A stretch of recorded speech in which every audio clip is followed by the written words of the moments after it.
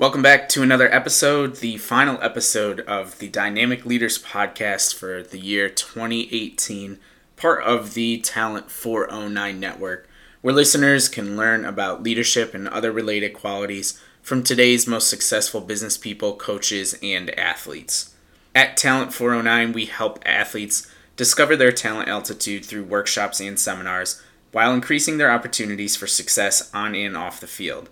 In addition to athletes, we work with coaches and administrators to enhance their education on how they can positively impact the performance of their teams and programs. You can follow us on social media, Facebook, Instagram, and LinkedIn, all at Talent409, and connect with me on Twitter at ColinTalent409. This podcast is available on Spotify, Stitcher, iHeartRadio, Google Play, SoundCloud, iTunes, and Apple Podcasts. If you have time, please take a minute and give it a 5-star rating and review. Help us grow and keep the podcast content strong. These ratings really do help others find the show and consume the content, and I appreciate you taking the time to do this as well as being a loyal listener to the pod.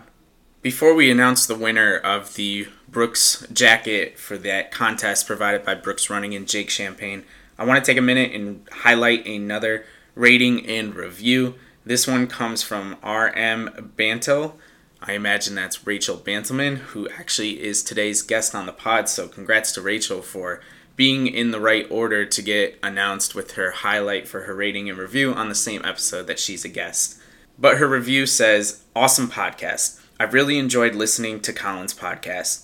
He always strums up a super interesting conversation with each person he hosts. It's very insightful to listen to people share their very real and raw experiences as leaders." Well, thank you, Rachel, and I hope everybody is going to be interested in our interesting conversation that I had with you, as it was very insightful to listen to. And now, can I get a drum roll, please?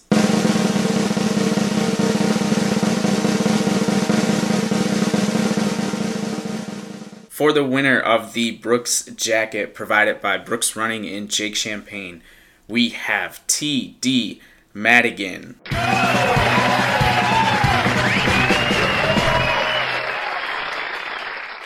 T.D. Madigan wrote, "Inspirational. Truly an inspirational and entertaining podcast. Would recommend to anyone looking for a little direction on how hard work and determination can truly lead to a dynamic leader. Give the pod a listen. You won't be disappointed." Thanks, T.D. Madigan. That was a great review. Thanks for the 5-star rating. And congratulations for winning the jacket. We'll get you all set up with the details so that you can receive that and keep warm for the winter. Our guest on the podcast today is the aforementioned Rachel Bantelman. Rachel is a former 2-sport college athlete who participated in basketball and swimming at University of Buffalo and St. Bonaventure. We got into a really great conversation, and I think you're going to enjoy it just as much as I did. But first, let's sit back, relax, get comfortable. It's the most wonderful time of year, and it's time for the number one Christmas song. Welcome back, everybody, to the podcast. Today, I have Rachel Bantelman on with me. Rachel, welcome to the show. Thank you. I'm super excited to be here today. Yeah, I'm excited to have you too, especially because I think, and I'll have to fact check this, but I'm pretty sure that you are, at least from the female perspective, the most accomplished former athlete that I've had on the show. So that's really cool for me, and I think it's going to be something really special for the guests as well. Well, thank you very much. I'm walking over here. Yeah, so I'll try not to compliment you too much then throughout the show, but I did want to start with that point. I know you played multiple sports through college, competed at the collegiate level, and while you didn't play the 2 sports at the same time, that's still a really great accomplishment, and I'd love to get your thoughts as to why you went about it that way. I mean, you did one sport for your undergrad, you did another sport for your graduate degree. What was the thought process behind that? How did that happen? Give us some insight into that experience. Well, I think that it was equal parts planned, equal parts a little bit of madness. Honestly, so I obviously played basketball and I swam growing up. And I would say that basketball was my one true love, athletically for sure. it's just a more fun sport, in my opinion. Swimming is a phenomenal sport. It's a sport that can be lifelong, regardless of any injuries you may rack up in your collegiate career or your high school career. So I've always loved that about swimming. But basketball was definitely what I enjoyed the most. So when it came time to make a decision of which sport I wanted to pursue collegiately, it was a very easy decision. It was basketball. So I played basketball for 3 years at UB. And to be honest, I never really thought about swimming very much again. It's funny because in college I was friends with a ton of swimmers while I was playing basketball, but I never was envious of them, that's for sure, because swimming in college, I mean, of course, any college sport is, a freaking grind. Right. But swimming in particular, I would say, is an absolute grind. I mean, any sport where you have to hold your breath, I think, is super tough. So I played for 3 years, and in the summer going into my freshman year, we had to report to campus the day actually after I graduated high school. So I graduated on a Sunday, and I had class, workouts, and what would be considered like our summer practice the following Monday. So I had to move in at about 11 p.m. on Sunday night, and then I started college the next morning. And in that summer, I dislocated my ankle. And to be honest, I never really truly recovered from that. So my next 3 years playing basketball, I mean, I had 3 more surgeries on that ankle and several cortisone shots. I also had a pretty bad concussion. So my basketball career was definitely plagued by injuries. So I had academically put myself in a position to be able to finish after 3 years. And before I decided to be done playing basketball, I considered just going for a dual degree my 4th year. So I kind of set myself up for that. But by the time the season was over, I had to have another surgery, and I was ready to kind of hang up my basketball shoes. And in this process, I had been recruited, not super heavily, but moderately enough to also swim in college. And my high school swim coach actually left my junior year to coach at St. Bonaventure University. So over the course of what was considered my senior season, also would have been my junior season of basketball, I kept in contact with him, and I kind of told him what my idea was, and then that I wasn't super sure, but if he would be willing to take me on the team, I would be willing to join. So that following summer, I enrolled in grad school at St. Bonaventure, and I joined the swim team. So it was kind of fueled by obviously fantastic connection, because he kind of knew me as an athlete and he trusted me. He was my coach for several years in high school, and I mean, he kind of just gave me a shot, and I guess I was lucky enough that I was able to rise to the occasion. And since it was swimming, my ankle wasn't super affected, so I was able to do that for 2 years during my master's, because I could use my 5th year of eligibility. Wow, that's an awesome story, and it's super interesting to me, and I'd love to get your thoughts on this. When we talk about multiple sport athletes, a lot of times we're talking about someone like Kyler Murray, for example, who just won the Heisman Trophy with Oklahoma. He's got a contract to play Major League Baseball for the Oakland Athletics. So in this situation with him and with some of the multi-sport athletes of the past, they've continued to play the multiple sports throughout the course of their career and everything. Whereas you, I'm assuming, and tell me if I'm wrong, but I don't think you were competitively swimming while you were playing basketball at UB. It was one of those things where it almost seems like you stopped the competitive aspect of it. Maybe you did a little bit of training here and there, but you stopped the competitive aspect in high school. And then all of a sudden, fast forward 4 years later, and boom, you're right back into the action again. And I'm just really interested to hear how that transition was for you. Like, what was that like? Was it shocking in any way? Did you surprise yourself that you were either more prepared or less prepared to get back into it? Tell us a little more about that.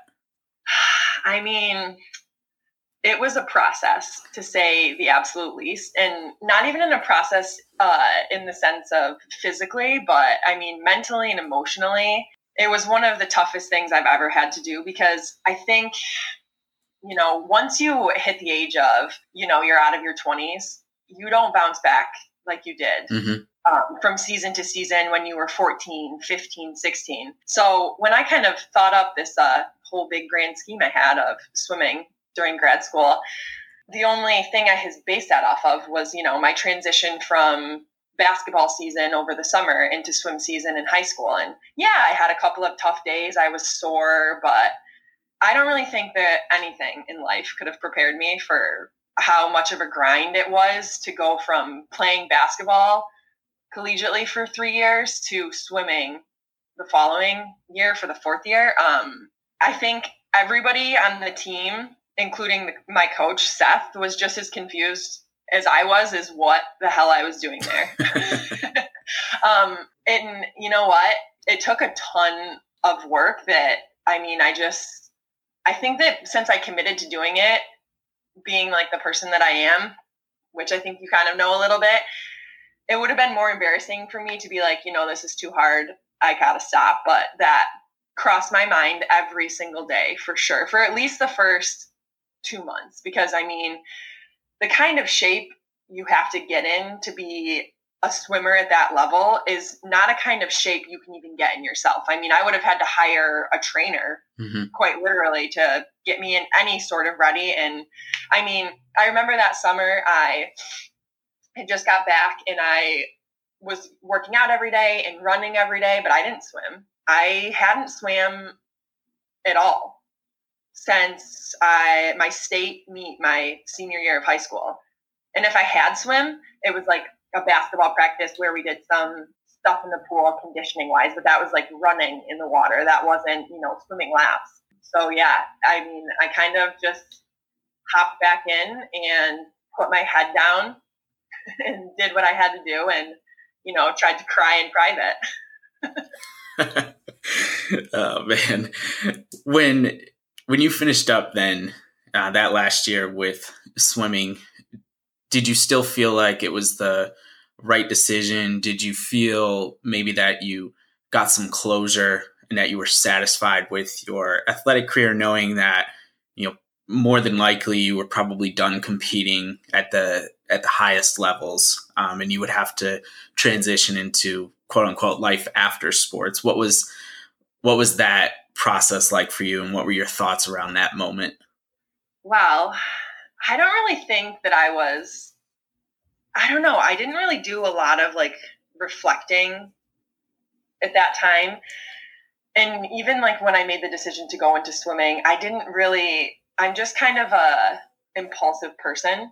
And when I make my mind up, my mind is absolutely made up and it's very hard to change that. And so kind of similar to when I made the decision to be done with basketball, I never really reflected a ton or thought a lot about it, because in my mind that chapter was closed. I needed to kind of have a clean break to be able to move on, because basketball was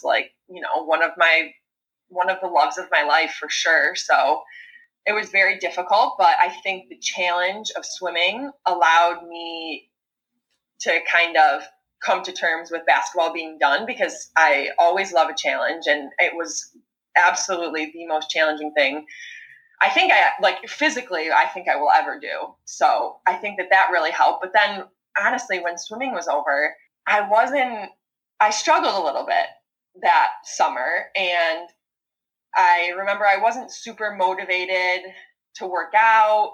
I obviously still worked out, but I didn't work out anywhere near the caliber I did when I was swimming in college or even playing basketball, part because my body hurt, but also part because you identify so heavily with the sport that you're in and the team that you're around that it's really hard when that's done with, especially when you don't really think about it, because you're so deep in the daily grind that you don't think about the fact, oh my God, my career is going to be over next week, at our A10 swimming championship.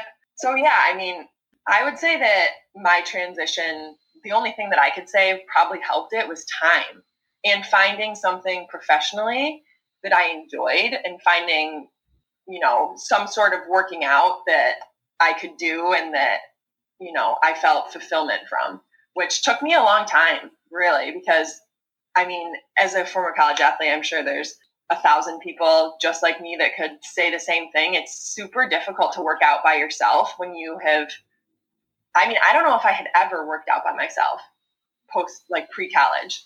I mean, of course I like shot in the gym and I maybe lifted a little by myself, but never anything consistently. Like besides like basketball and shooting, I would of course shoot by myself all the time when I was in college, and like, but that's not a true workout. So I think that, yeah, I don't know. I think my transition was helped the most by time and kind of figuring out what my next step was going to be, not necessarily like competitively, but just in life, in like what I was going to be able to identify with. That's awesome. I don't want to get too far ahead just yet. We'll get to this in a little while, but I want to go back to the physicality of playing sports and having multiple surgeries, having to deal with, on top of that, the bumps and bruises of just, playing competitively. And a lot of times when people from the outside see athletes and they think about the physical aspect of competition, they just see the really cool things. They see, people lifting extreme amounts of weight and Saquon Barkley jumping over players that are standing still, and these feats of strength that just make you go, wow. But they never think of the physicality and how much that beats you up, both physically, your body, you only get one of them, and probably mentally too, when you're thinking, how am I going to come back from this? This is, multiple times now. And there had to be a lot of adversity, that you had to overcome. Were there people that helped you through that? Was there a thought process that you had to go through to make yourself get back to as close to 100% as you could, given some of the setbacks that you had throughout your collegiate career? Talk to us about that adversity and overcoming it.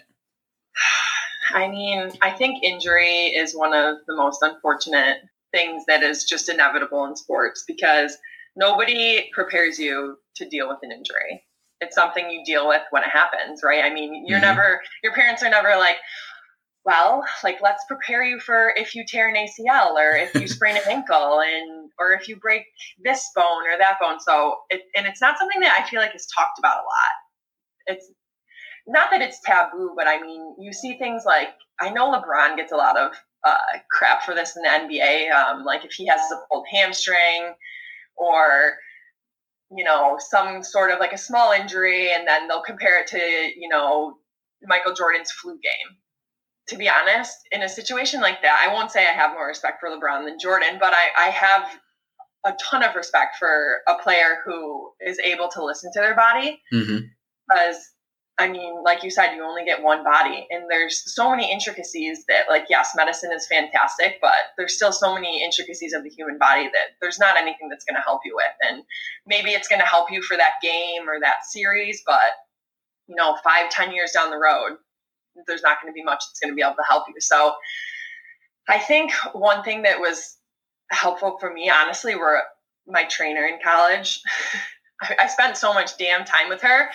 I had to literally do rehab every single day, my entire career, off season, Sundays, every single day, because I essentially came in injured. I mean, I injured myself going into my freshman year, and it never really, I don't know whether it was, my surgery was not performed by somebody who specialized in sports medicine. So I think that was a big downfall for me, but it just I was never at 100% ever after that injury. And I think my trainer was extremely helpful, because I had to spend at least an hour with her every single day. But honestly, my parents were a huge support, because they didn't, take no for an answer. I mean, I remember, and it's tough for athletic trainers in college. I remember going into them, and my ankle was partially dislocated at this point, and they were saying it was tendonitis. And I remember calling my mom crying, and I was like, Mom, this is something not right. My ankle's locking up. Like, I don't know what's happening,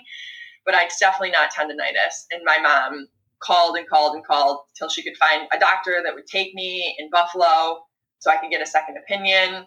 And they always tried to make sure that, my doctors had the best interest, and it wasn't just about my athletic career. So that was always, good to have in your corner, because a lot of times people just want you to be able to play, but they're not going to be around when you're, 25, 30 and you can't run anymore, or people are suggesting crazy things. Like a doctor suggested to me that I would be a great candidate for an ankle replacement when I'm 30. Like those people that are suggesting you get a cortisone shot and push through, they're not going to be there in 5 years when you need an ankle replacement. So I don't know. I would definitely say though, again, just putting my head down and getting through it and reminding myself that I only have 2 ankles and I'm going to need them and I'm going to want them later in life. And that, it was ultimately for the better to be doing what I was doing in terms of my physical therapy, extra like ice baths or whatever it was to make me feel just even a little bit better, be able to get through that practice. Or for example, when I had to wear a boot around campus in the middle of winter for 3 months because I would wear it during the day so then I could practice because walking hurt. So that was what got me through. Like I just had to kind of put my head down and do it and be willing to try different things and keep going back to the doctors, even though I wasn't liking what I was hearing. But I guess my support system for sure is what helped me overcome all of that. I want to take a quick break and talk about one of our sponsors, Sweat with Stods, and their Hit the Gym program. The new program that's great for people who go to the gym but are looking for a plan to follow. Hit the Gym is 1 month of 6 workouts per week, 3 HIIT workouts, and 3 strength workouts designed to help you build strength and sculpt your body. The program comes as a downloadable PDF with supplemental videos that demo each move so you don't have to be an expert to do it. I personally do workouts created by Sweat with Stods, and you can do these workouts too by going to sweatwithstods.com and clicking on Hit the Gym. My listeners can also get a discount by entering the promo code CCP. Instead of $40, this program is only $30. What can you do with $30 in 30 days? And now back to the pod.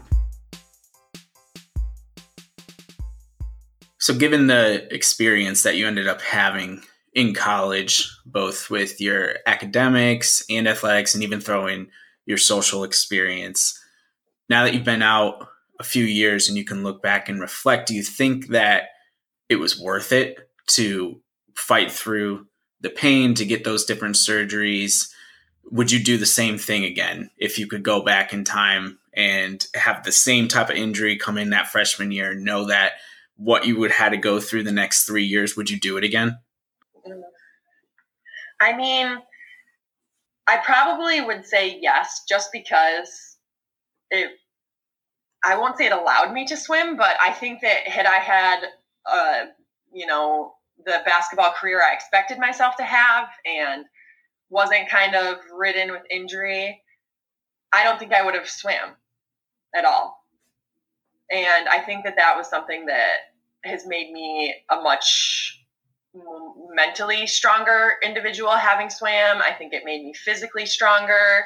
I mean, I have some wonderful friends from my swim team. My swim coach and I are still super close. Not to mention I got my master's out of the whole deal. So no, I don't think I would change anything. I mean, I think maybe though, if I could go back and talk to myself, I would maybe have found a different doctor and one that maybe specialized in sports related injuries versus just a typical surgeon, because I don't think that, while I think he was a fine doctor, I don't think he was prepared to return me to playing Division I sports in 4 months. So I think I would have maybe found a different doctor, but I don't think I would have changed anything. What about if we have somebody listening to this podcast and they're in high school, they're in college, they're dealing with an injury, and they're trying to decide what's next? And it might be an injury that's been reoccurring. It might be a pretty catastrophic injury, not just a normal bump and bruise, but something pretty significant.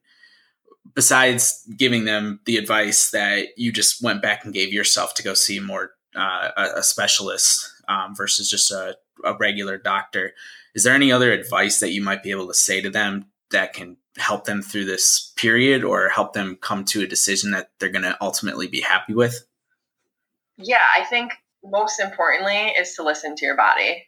I mean, I feel like by the time I finished high school, I had just trained myself to just ignore everything and push through it, and it'll get better with time. But there's so many preventative things you can do, which, I mean, obviously in this case, they would have already had an injury, but there's so many more things you can do. There's so many alternative therapies. There's so much more than I ever knew was out there, even though that was, now we're talking like 6-8 years ago. There was still more out there than I was willing to look for, or willing to go through. And while, of course, I feel like money is always a factor with things, and a lot of these things cost money, but you can still keep looking and keep considering other options. Not that, like, if you have a torn ACL, some alternative therapy is not going to bring your ACL back, of course, but listen to your body and take the time that is necessary. I remember somebody mentioned to me pretty aggressively too that I should redshirt my freshman year because I had this injury.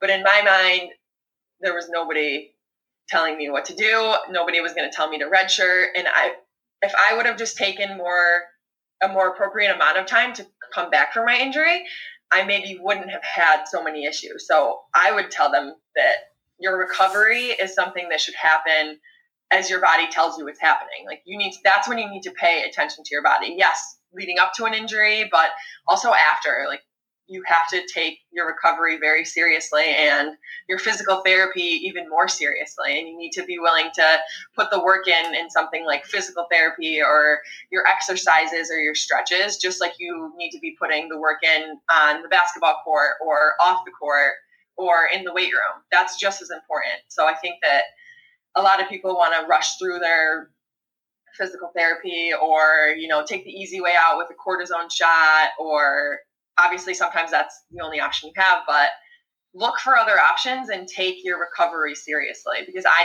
I could have taken it more seriously, and I wish someone would have told me to do that. Like Tom Petty once sang, the waiting is the hardest part.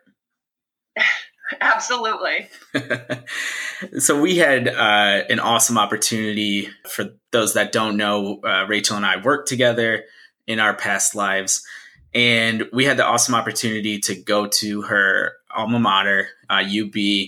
This was probably 3 years ago now, maybe 3-4 years ago. I don't even remember. But when we were there, you took me around campus. We were there for a recruiting fair, and we had some time to kill beforehand. So, you're showing me all your favorite spots and everything. And then we get into the athletics facility, and we're walking through. And I will tell you, one of the things I was most impressed with, I guess is the best way to put this, was as soon as we got to that basketball wing and some of those former teammates of yours, your former coach, as soon as we got in front of those people, I mean, they just lit up.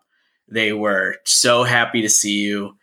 You could tell you felt, really comfortable and at ease and at home being there and everything. And we had, a nice conversation with your coach. We got to, sit in her office, and that was a really cool moment for me as well. I think a lot of that probably had to do with the fact that you were probably a pretty good teammate during your time there. I mean, if you were a bad teammate, why would you go back, in the first place? Like, you would have been like, no, we can't go, see them today or whatever it was. So I'd love to hear about, those experiences and, why you think that people react in the way that they do when they see you. Do you think it was because, you were being a good teammate, and like, what were those attributes and what were those traits that you were giving off during your time there, and some of the things that I'm sure you still do in your life? Yes. So the coach that you got to meet was Coach Jack, and she was actually my second collegiate basketball coach. My first one was actually fired. And then she ended up coaching at Fredonia University, actually. And I think she's since moved on to maybe an assistant coach at Canisius, I want to say. So you got to meet Coach Jack. So she came in and coached me for my last year. And I really loved her. I really liked her style. She was very much so what you see is what you get. And if you work really hard and you can learn to understand her, you will enjoy your time with her very much. And she came in and she was kind of like a hellraiser. She was ready to turn the program into something completely made by her. She wanted to change everything and make everything her way, which I think probably every coach in the world would want to do. They want to come in and make things their own. And so, everything changed that year, down to the different colored shirts we were allowed to wear at practice, the socks we had to wear. And I remember being so excited because I didn't really get along with my coach from my first 2 years. So I remember I was like, this is my second chance and I am going to take advantage of it. So her and I got along very, very well.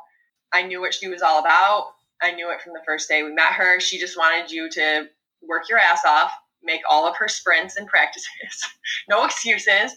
And she just really demanded excellence.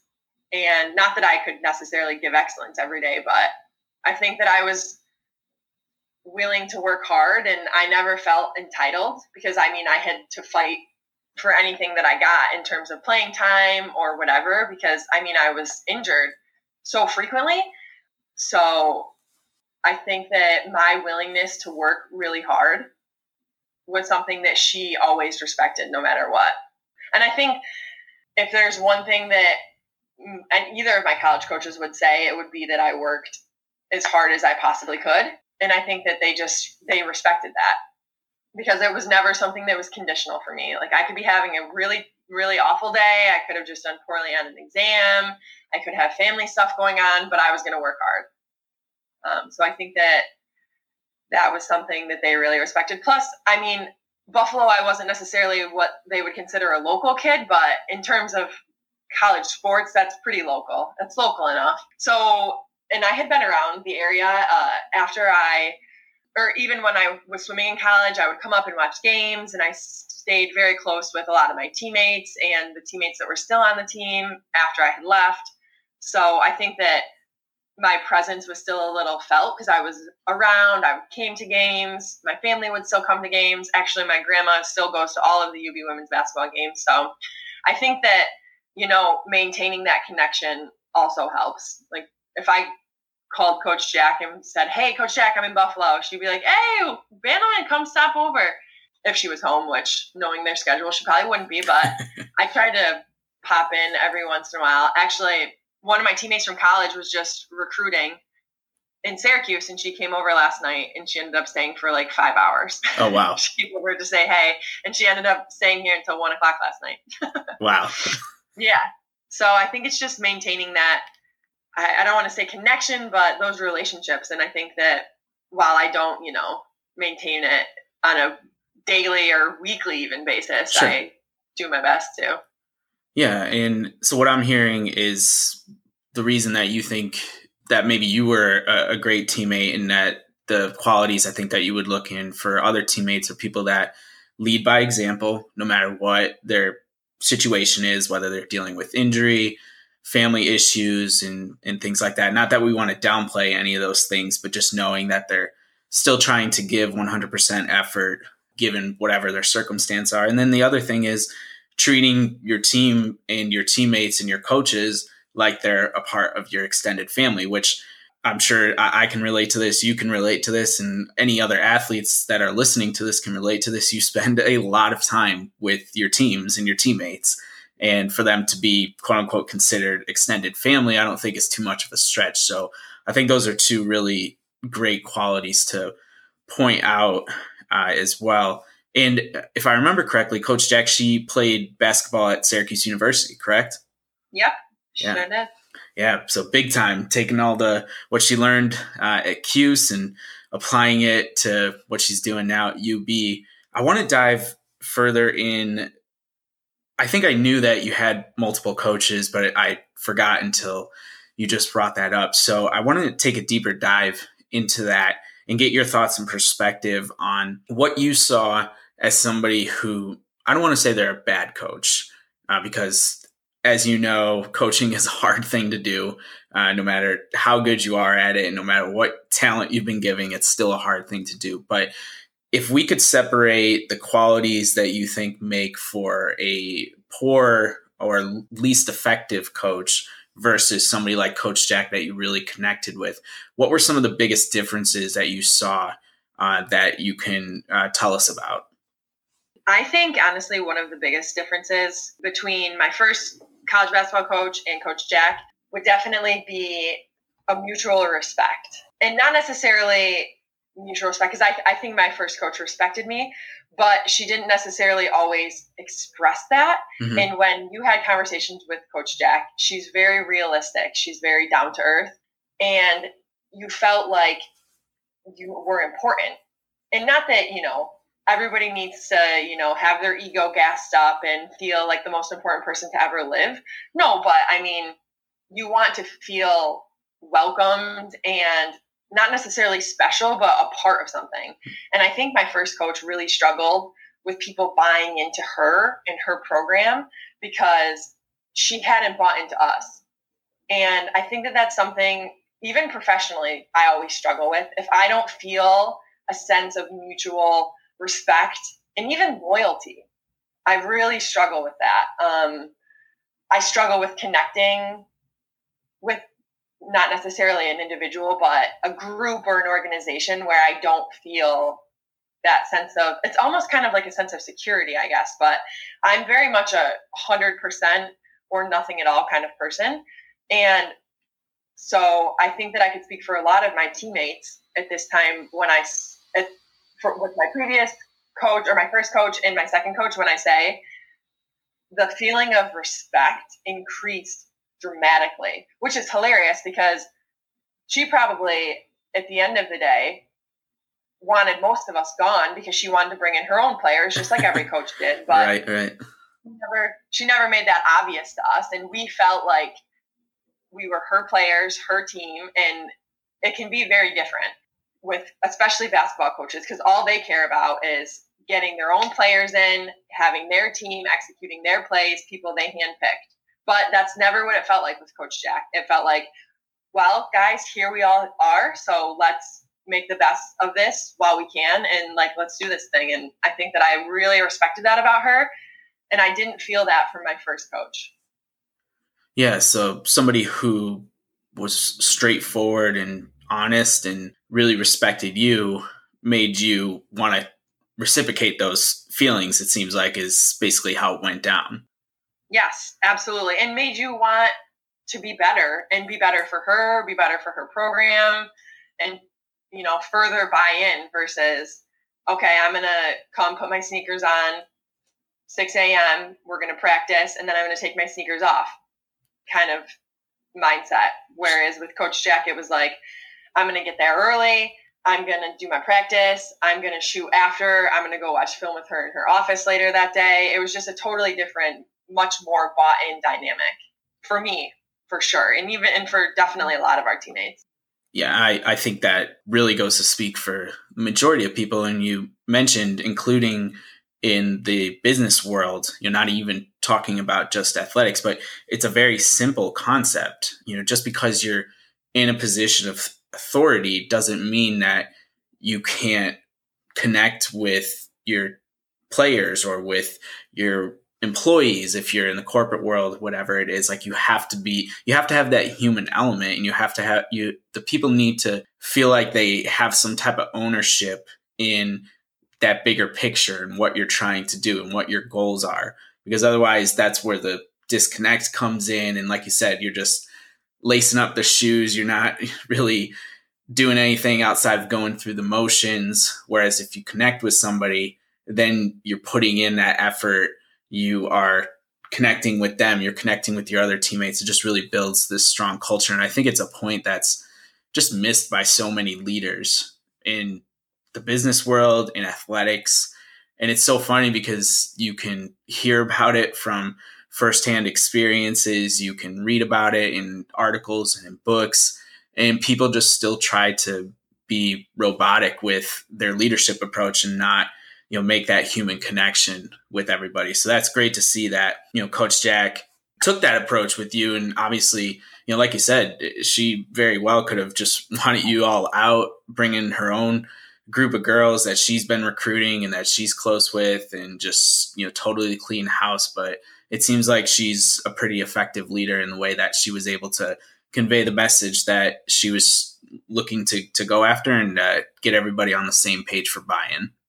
Yeah, I completely agree. And I think that you made a really good point by saying that there's so many examples of that aspect of a good leadership, but it's so funny how people just insist on being robotic and treating everything as a business. And while, of course, even in the professional world, yes, this is a business, but if you want it to be something more and you want people to, put in hours and take time away from their family, whether it's athletically or professionally, it's something that you have to be willing to make them comfortable to do. Like, you can't just expect that from someone. You have to put people in a situation where you're reciprocating that kind of emotion and that mutual respect I talked about and that loyalty. Otherwise, people aren't going to give that back to you because they're not comfortable. Yeah, definitely agree. I think the more of the human element that you can keep in a relationship between somebody of power. So if you are a coach, if you are in management, if you are an executive, the more human elements you can incorporate into your relationship with people who are underneath you, then the better that relationship is going to end up being. Because you're just going to get that, like you said, it's going to be reciprocated. You're going to have mutual respect, and that's good for everybody. That's what creates good cultures. And we all know about the bad ones. So one more quick break. I want to talk about my second sponsor, Taylor Digital. Taylor Digital is a virtual design company that helps solopreneurs get established online with a cohesive image so they can feel more confident in their business.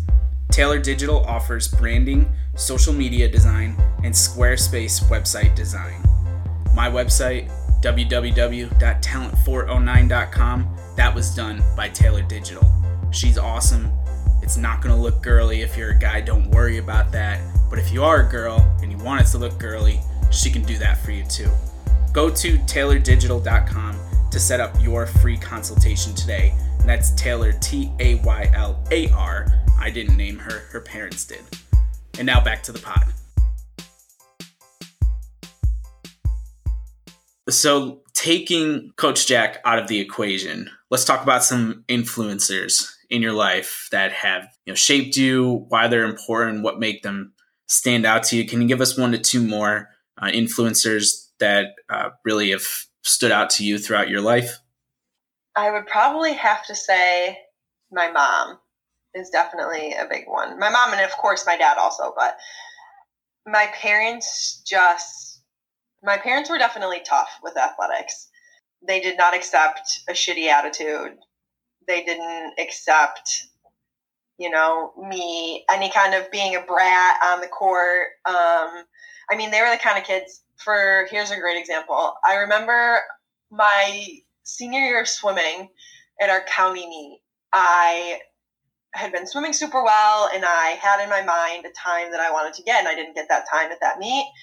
And I remember looking up at the scoreboard. I took my goggles off, and I chucked them up at not the scoreboard, the time board, and I chucked them. And then I went over and sat in the corner, felt a little sorry for myself, and then I got up and I started walking, and I saw my mom. And I still remember this feeling. My stomach just dropped because her face looked like I had just done one of the most awful things in the world. And at this point, I didn't even remember throwing my goggles. And she came on the pool deck, which parents obviously weren't supposed to be. Well, maybe that's not obvious, but parents aren't supposed to be on the pool deck. And she walked up to me, grabbed me by one of the straps of my swimsuit and said, "If I ever see you throw those goggles like that because you don't get the time you want again, you are done here." And I just shook my head and I said, "Okay." And those were things that happened all the time. My mom was constantly keeping any kind of a bad attitude I might have had in line. She was who I could talk to about things. She played basketball in college, so she really got it. And she really helped me mentally through a lot of the adversity and any kind of hardships or whatever it may be in athletics. And also my dad too, because my dad was in the military.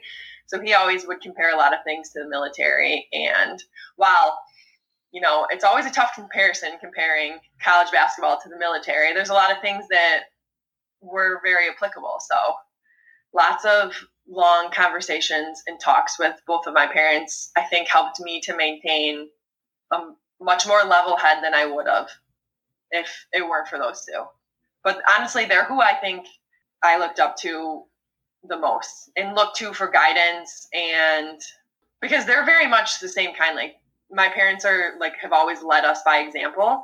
So I think that's why that's like drilled into my head to like lead by example and mutually respect anyone. Otherwise, you're never going to get them to do what you want, and not in a bad sense, but in the sense of like leadership. If you're trying to get your team all on the same page, you have to mutually respect every single person. You need to be loyal to every single person, because why would they show you the same if you haven't shown them that? How about a teammate? Is there anybody that really stands out to you that just jumps off the page and was like, wow, I loved playing with her. She was an awesome teammate because of this. Is there anybody that stands out? I really enjoyed playing with my friend who was here last night, Kristen Sharkey. She played basketball with me at UB. I remember when we came into basketball our freshman year, and a lot of the older girls had really, really shitty attitudes, and they talked crap about the coaches, and we were kind of like, we're freshmen. We would like to make our own impressions of what's going on here. And that was something that I always respected about her, is she would be like, man, shut up. Like, we don't want to hear it. Whereas I would maybe just be like, I'm not going to listen to this, but she would be like, shut up. Like, I don't want to hear it. And she was somebody that we played the same position. A similar position. She was more of a true forward than I was, but I played a little bit of forward. So we were often practicing against each other, and we would just go head to head every practice.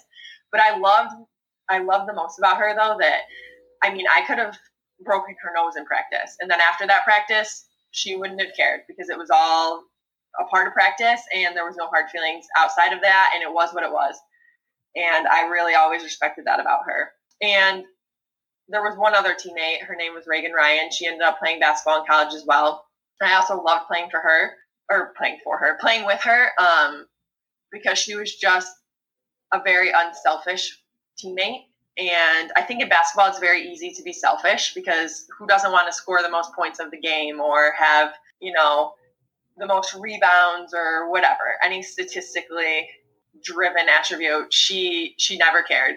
She would be excited if she had the most assists, because whatever made us win at the end of the day, she would figure it out. And I really liked playing with both of them, I think, if I had to pick teammates. Awesome. Thank you for sharing all four of those people with us. You've mentioned attitude now a couple times, both experiences that you had with yourself in athletics and just surrounding teammates and situations and different things like that. And, we had your mom shutting it down by getting in your face and telling you what's right and what's wrong. You talked about your teammate and how she would really just shut it down too and take a hard edge approach with that. Why do you think that, especially high school level, I feel like, why do you think attitude is such an issue? And how do you think we can, for the leaders, the current leaders that we have, aspiring leaders that are listening to this, how can we address that, and how can we work through, like, what are some of the things that you've seen that have worked when dealing with people who have poor attitudes versus some of the things that haven't worked? I think one thing that really affects attitude is entitlement. I think people focus so much often on things they don't have, or they're not doing, or they can't get, or they haven't gotten, that they forget to focus on what they do have, what they are doing.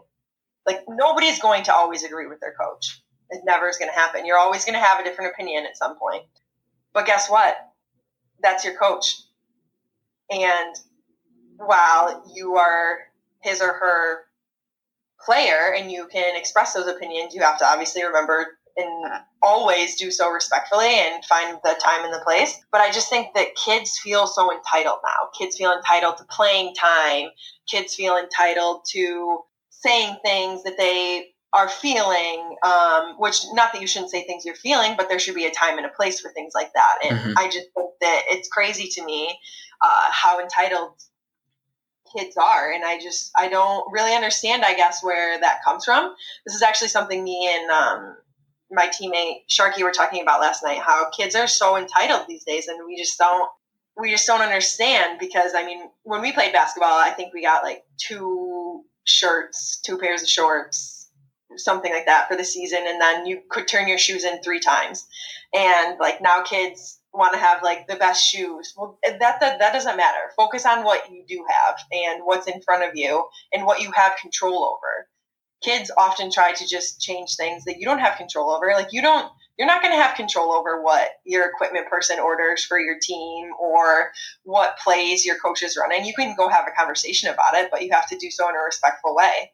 So think about and worry about what you can control. And I think that that's something a lot of kids miss or haven't maybe even been taught. Yeah, I love that. There's only so much you can control. So take advantage of what you can control and stop worrying about the things that you can't control, because there's no other word for it, but it's complaining. There's just nothing you can do about it. So take the things that you can control. And like you said, be respectful about it. Don't be rude. Don't be, mean, bully anybody, whatever it is, you can be respectful and still ask for the things that you're looking for, that you think you might need, that could help you. And entitlement is definitely an issue that I think a lot of people at the high school level, especially, and probably even at the collegiate level now with some of those millennials getting older and being at that level, a lot of coaches are dealing with that. It's one of the most common challenges that I hear when I'm talking with coaches, with athletic directors and different administrators, is how do we deal with the entitlement issue? And actually, I did a whole podcast on entitlement. So if your teammate is looking for some advice, point her in the direction of my podcast. She can listen to that. That's my humble brag, self-plug there. But it's an issue, and a lot of it, and I don't want to give away the whole episode, but a lot of it just has to do, everything's so related. 10 minutes ago, we're talking about having mutual respect in relationships where, you're both giving and you're taking that human element and really being honest and loyal and transparent with it. And that's the same thing with entitlement. Like, entitlement isn't necessarily always a bad thing. There are good things about entitlement, because those type of people, they want things, like they have drive and whatever. But when it gets out of hand, it's those people that, like you were talking about, they're just complaining. They're never satisfied. A lot of times I use Odell Beckham Jr. as a really relevant example of somebody who is definitely entitled and is never happy. He got a $90 million contract from the Giants, and then 2 months later, he was on national talking to people about how he wasn't happy in New York. So, that's a really high profile example. But, when you're even just talking about high school level student athletes, maybe they think they're not getting enough playing time or whatever it is. And at the end of the day, the entitlement disconnect comes from a lack of communication, and from one side or the other, or sometimes both, not being willing to communicate and figure out what the actual issue is. They both make assumptions. Like if I'm talking to a coach who's 50 years old, they're part of a completely different generation. They were raised in a completely different way. And you're trying to connect with somebody who's 15 years old and wants this, wants that. And if they just make the assumption that they can't connect because they're part of different generations, then it's never going to work. But if you can take a step back, that coach can listen to the player, that player can listen to the coach, they can come to some type of compromise, then you can battle entitlement a little bit more and make it so that it's not such a detriment to a team or to a culture, because that's one of those things that can just really tear down any culture at any level in any sport. Yeah, I mean, I completely agree with that. And I have to go back and listen to that podcast, because I think that I actually have listened to it, but I would be interested to hear about it now that we've had this conversation. Yeah, give a little bit more. Give a little bit more relevance to it and everything. So cool. Now, obviously, you've had a lot of accomplishments, both athletically and just in your personal life. And when you look back and reflect and you look towards the future, we talk about the word success a lot. What does success mean to you? How would you define it to our listeners? I think that your personal success should be reflective of your fulfillment, because I would maybe also throw a side of happiness in there, but you don't necessarily, there are other things that your happiness can be controlled by, right? Mm-hmm. You could be extremely successful professionally, but maybe you have something else going on that, doesn't allow you to be optimal happiness. But I think that your success is directly related to your fulfillment, and whether that's professionally, in your personal life, I think the more fulfillment you are able to feel, then the more successful you are as a person in my eyes. Because I don't know, I don't think that there's an amount of money or an amount of material things that could ever measure your successfulness, because some of the most, and I'm throwing up air quotes over here, successful people in the world, they could have, or that society considers successful. What are they basing that on? They've helped people, or they've made X amount of money. But I think personal success should be based on how fulfilled you feel.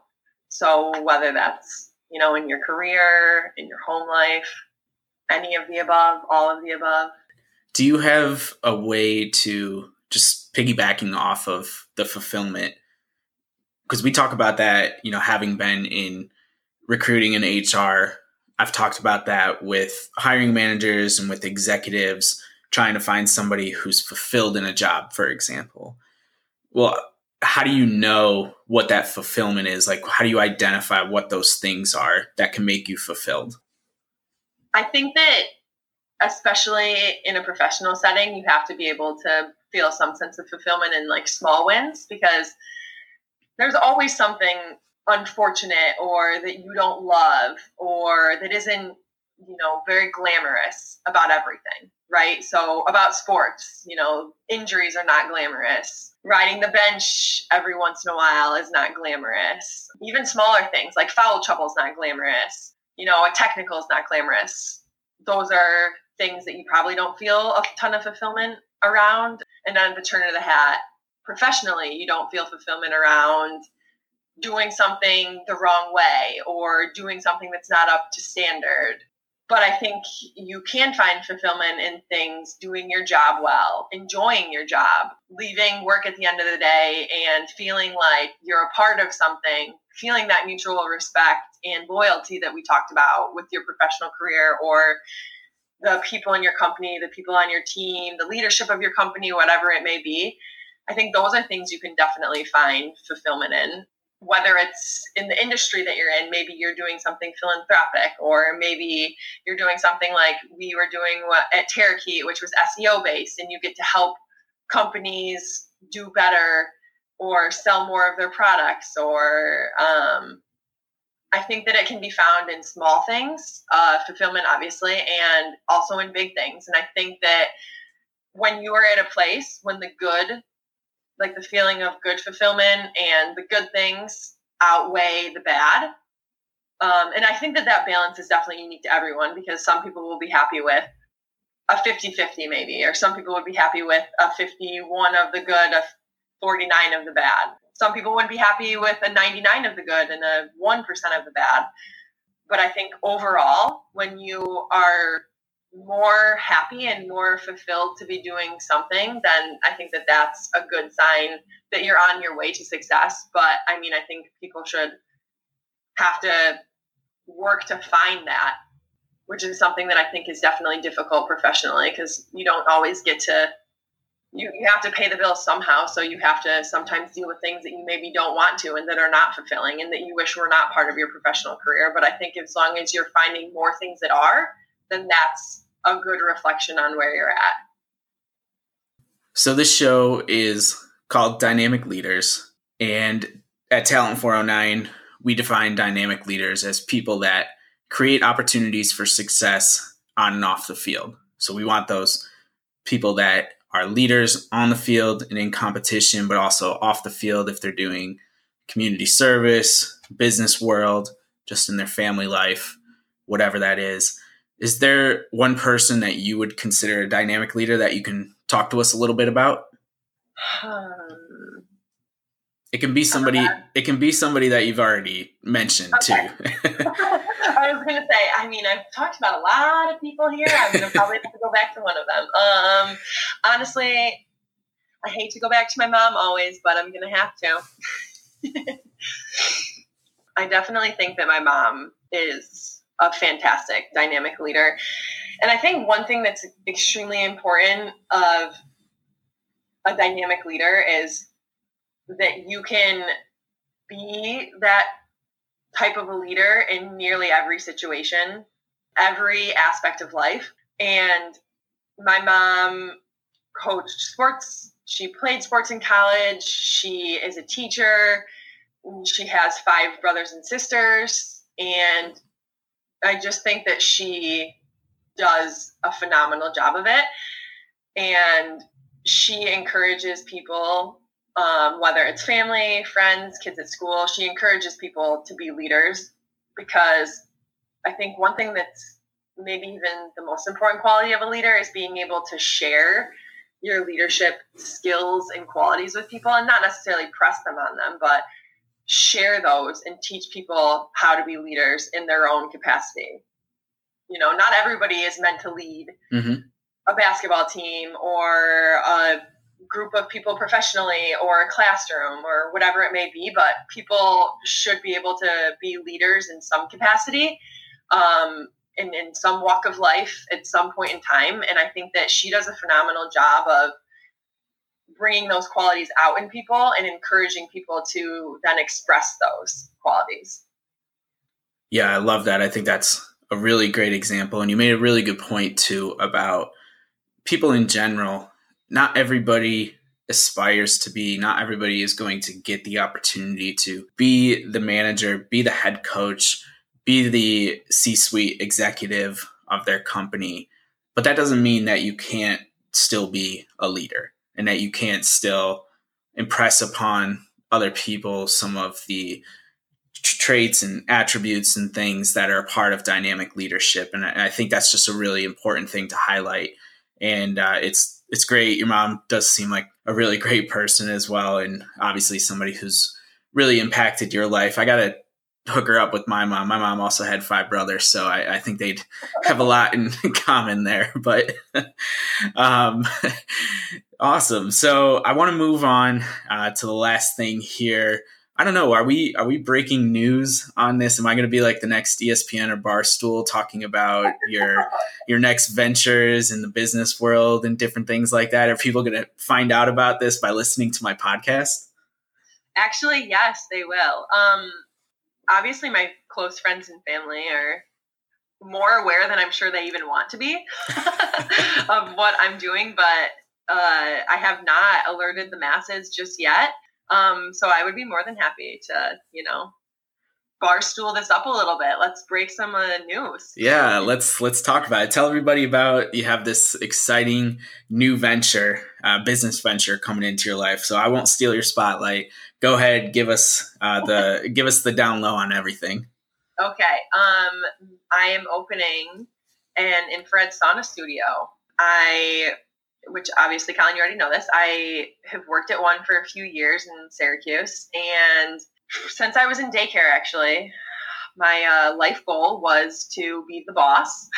Then when they asked what I wanted to be when I grew up, when I was younger, I always used to say the boss. That's amazing.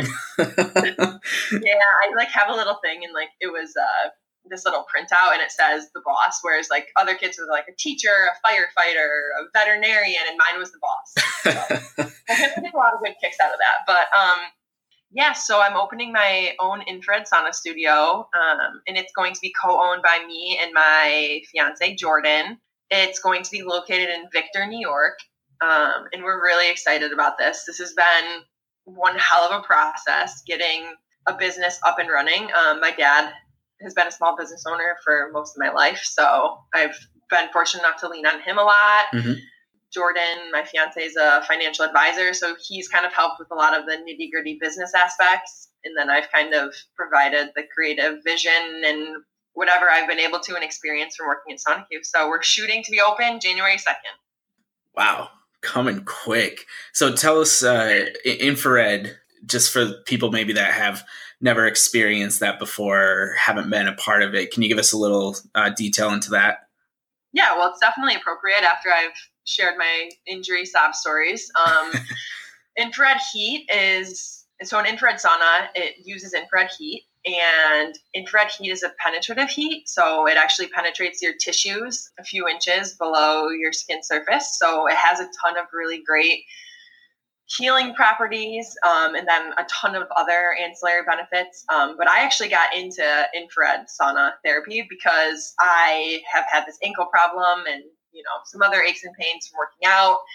And I absolutely loved it. I started working at the studio, and it kind of led me down this path that I wanted to open my own. But yeah, there's great weight loss properties. There's anti-aging properties, help with anxiety, depression.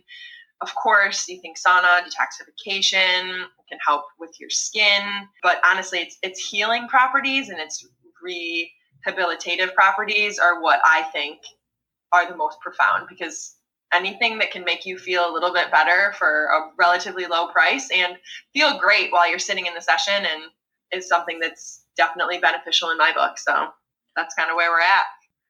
And as far as clientele goes, you don't just have to be an athlete. It can be a regular folk that comes into your place, right?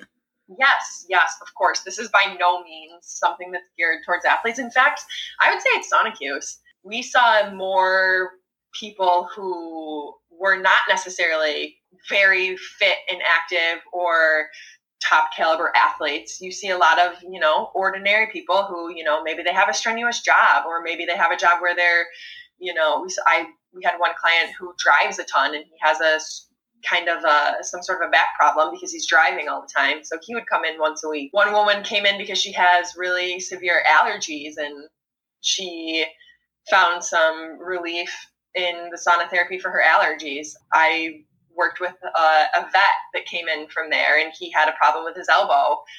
So yeah, it's definitely not by any means, it's not geared towards anyone, honestly. It's geared towards somebody who has some sort of an ache, pain, or ailment, or whatever the case may be, and they're looking to find some reprieve, or maybe even just relax and burn some calories while you're at it and kick back and enjoy it. Yeah, no, it's definitely not geared towards athletes. I think it's geared towards anybody who wants to feel better or be better.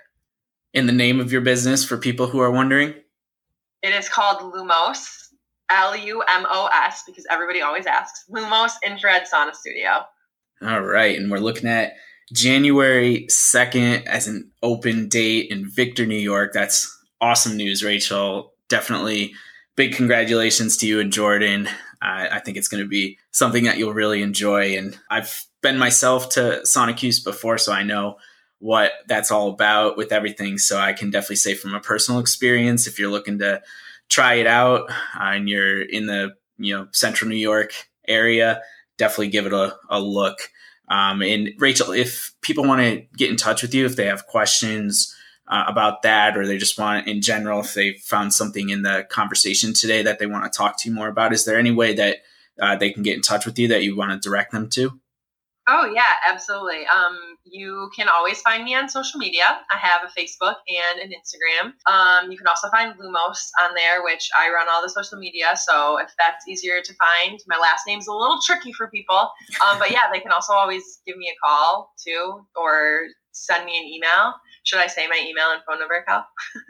We can list it if you want to do. We'll just list it in the show notes. If that's something you're comfortable with. So yeah, we'll make sure we get all that information for the business in there. And like I said, Rachel, that's super exciting.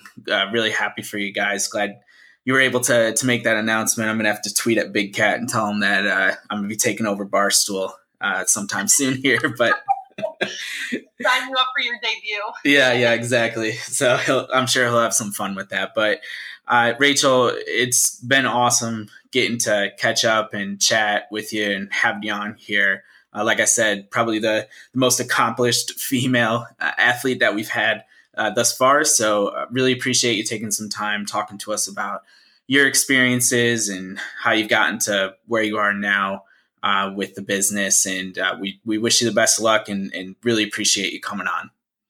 Thank you, Con. It's been awesome, and I really love what you're doing with 409, so I'm happy to support in any way that I can. Awesome. Well, thank you again, Rachel. Wow, what an episode that was with Rachel. She's awesome, very accomplished. We wish her and Jordan the best of luck with their new business venture opening in January of 2019. And with that, this is the last podcast for 2018. Man, can't believe it. It's been an awesome ride since we started back here in August. I can't believe how many people listen. I can't begin to tell you how grateful I am for your listening and for the feedback I've gotten from different folks. It's just been an awesome ride and way better than I ever imagined it was going to be, especially this quick in the process. So thank you for a first great half a year podcasting. 2019, we have some great plans ahead. I think you're really going to like the way we go about this podcast, and always open for suggestions on how to make things better and give you guys the content that you want to listen to. So please don't hesitate to reach out should you have anything to add. We thank again our sponsors for this show and for Jake Champagne and Brooks Running for providing that jacket to our winner for the contest. That was an awesome contest. We'll try to do another one of those here sometime soon. If you didn't get a chance to get into that one, we'll try and get you into the next one. But again, thank you so much for listening to the Dynamic Leaders podcast. For everyone here at Talent 409, it's been a great 2018. We look forward to 2019.